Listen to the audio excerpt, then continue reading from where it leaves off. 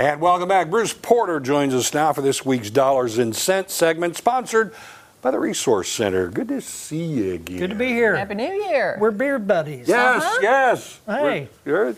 Looks very dashing. Very As dashing. do you. Both Thank look you very much. dapper All right, indeed. we're going to take a look at today's topic. I'm 61 years old with $1 million in my 401k. Can I afford to retire? Is that a yes or no? Did you send me this question? A little while back, if I did, yeah, but All the thanks. 401k millionaires. Well, you Yeah. know, I mean, that's an interesting question that popped up this week.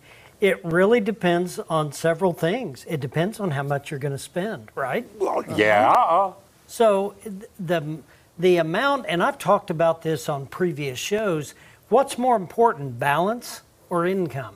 So leveraging income can become kind of an important thing regardless of the balance. Right. Being able to leverage a percentage of income out that is sustainable for whatever your mortality may be. Now, you know, the questions that I think we need to ask are how much debt do you have? Sure. You know, that's going to be important. When you retire, I would think you'd want to have little to no debt. So in these years... It's not going to magically disappear. It That's stays right. with you. In the years leading up to retirement, I think you prepare to retire by managing your obligations. Now, income wants versus income needs. So when you're retired, you may have a lot of wants. I want to travel. I want to do things, but you may not have the income to do that. So when you throw in the needs of income or utilities and insurances and groceries and keeping up with inflation, you know, all that. So, you know, wants versus needs become very important when you're on a fixed income. Investment experience is important. You know, all of a sudden, you've been a hard worker your whole life. Now, just don't think all of a sudden you're going to become an investment expert. I think I have to caution people about that because they hear the stories of people making money in the markets or day trading or this or I bought this deal or whatever. I think you got to be careful because if you lose money, which there's possibilities of loss in those scenarios, you don't have the ability to earn it back because you're retired and you're not you're not piling it up and earning it. So I think that becomes in question, very important. How's your health? I think I would want to know that. You know, what's your expectation? Are you faced with medical expenses?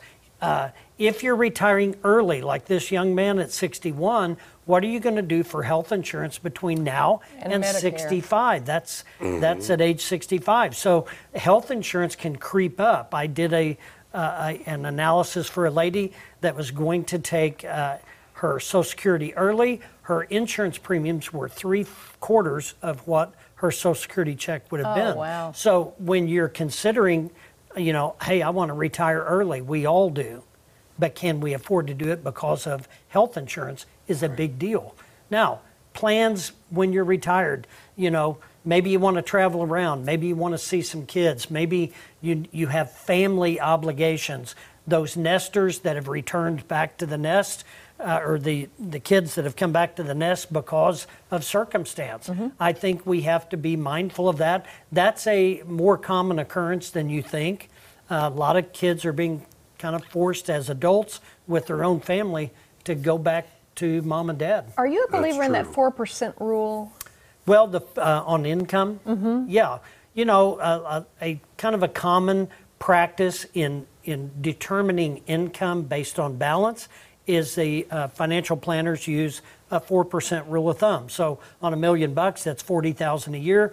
So the whole idea behind that is hopefully your growth rate will match that and you'll be able to sustain, because usually early in retirement, you're not going to have as many obligation needs as you are later in retirement when your health changes, when you're aging. Right. Then your obligation needs for care, things like that go up. So instead of leveraging 4 at 80, 85, you may have to leverage 6, 7, 8.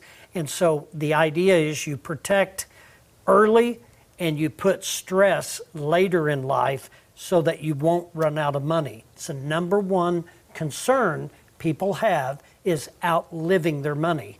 So in the last couple of weeks, we've talked about the retirement unknowns, the investment risk, inflation, healthcare costs, longevity, and that public policy risk.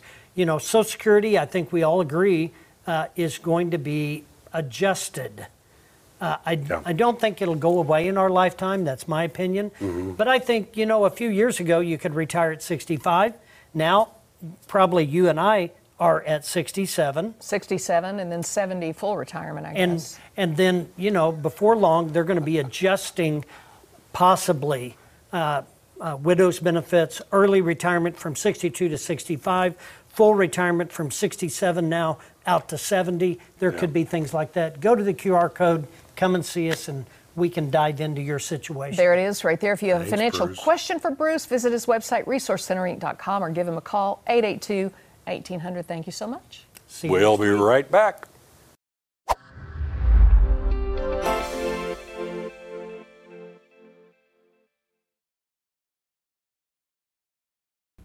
Investment advisory services offered only by duly registered individuals through AE Wealth Management, LLC. AE Wealth Management and the Resource Center, Inc. are not affiliated companies. Investing involves risk, including the potential loss of principal. Any references to protection, safety, or lifetime income generally refer to fixed insurance products, never securities or investments. Insurance guarantees are backed by the financial strength and claims-paying abilities of the issuing carrier. This podcast is intended for informational purposes only. It is not intended to be used as the sole basis for financial decisions, nor should it be construed as advice designed to meet a particular need of an individual situation. The Resource Center, Inc. is not permitted to offer, and no statement made during this podcast shall constitute tax or legal advice. Our firm is not affiliated with or endorsed by the U.S. government or any governmental agency. The information and opinions contained herein, provided by third parties, have been obtained from sources believed to be reliable, but accuracy and completeness cannot be guaranteed by the Resource Center, Inc. This podcast is a paid placement.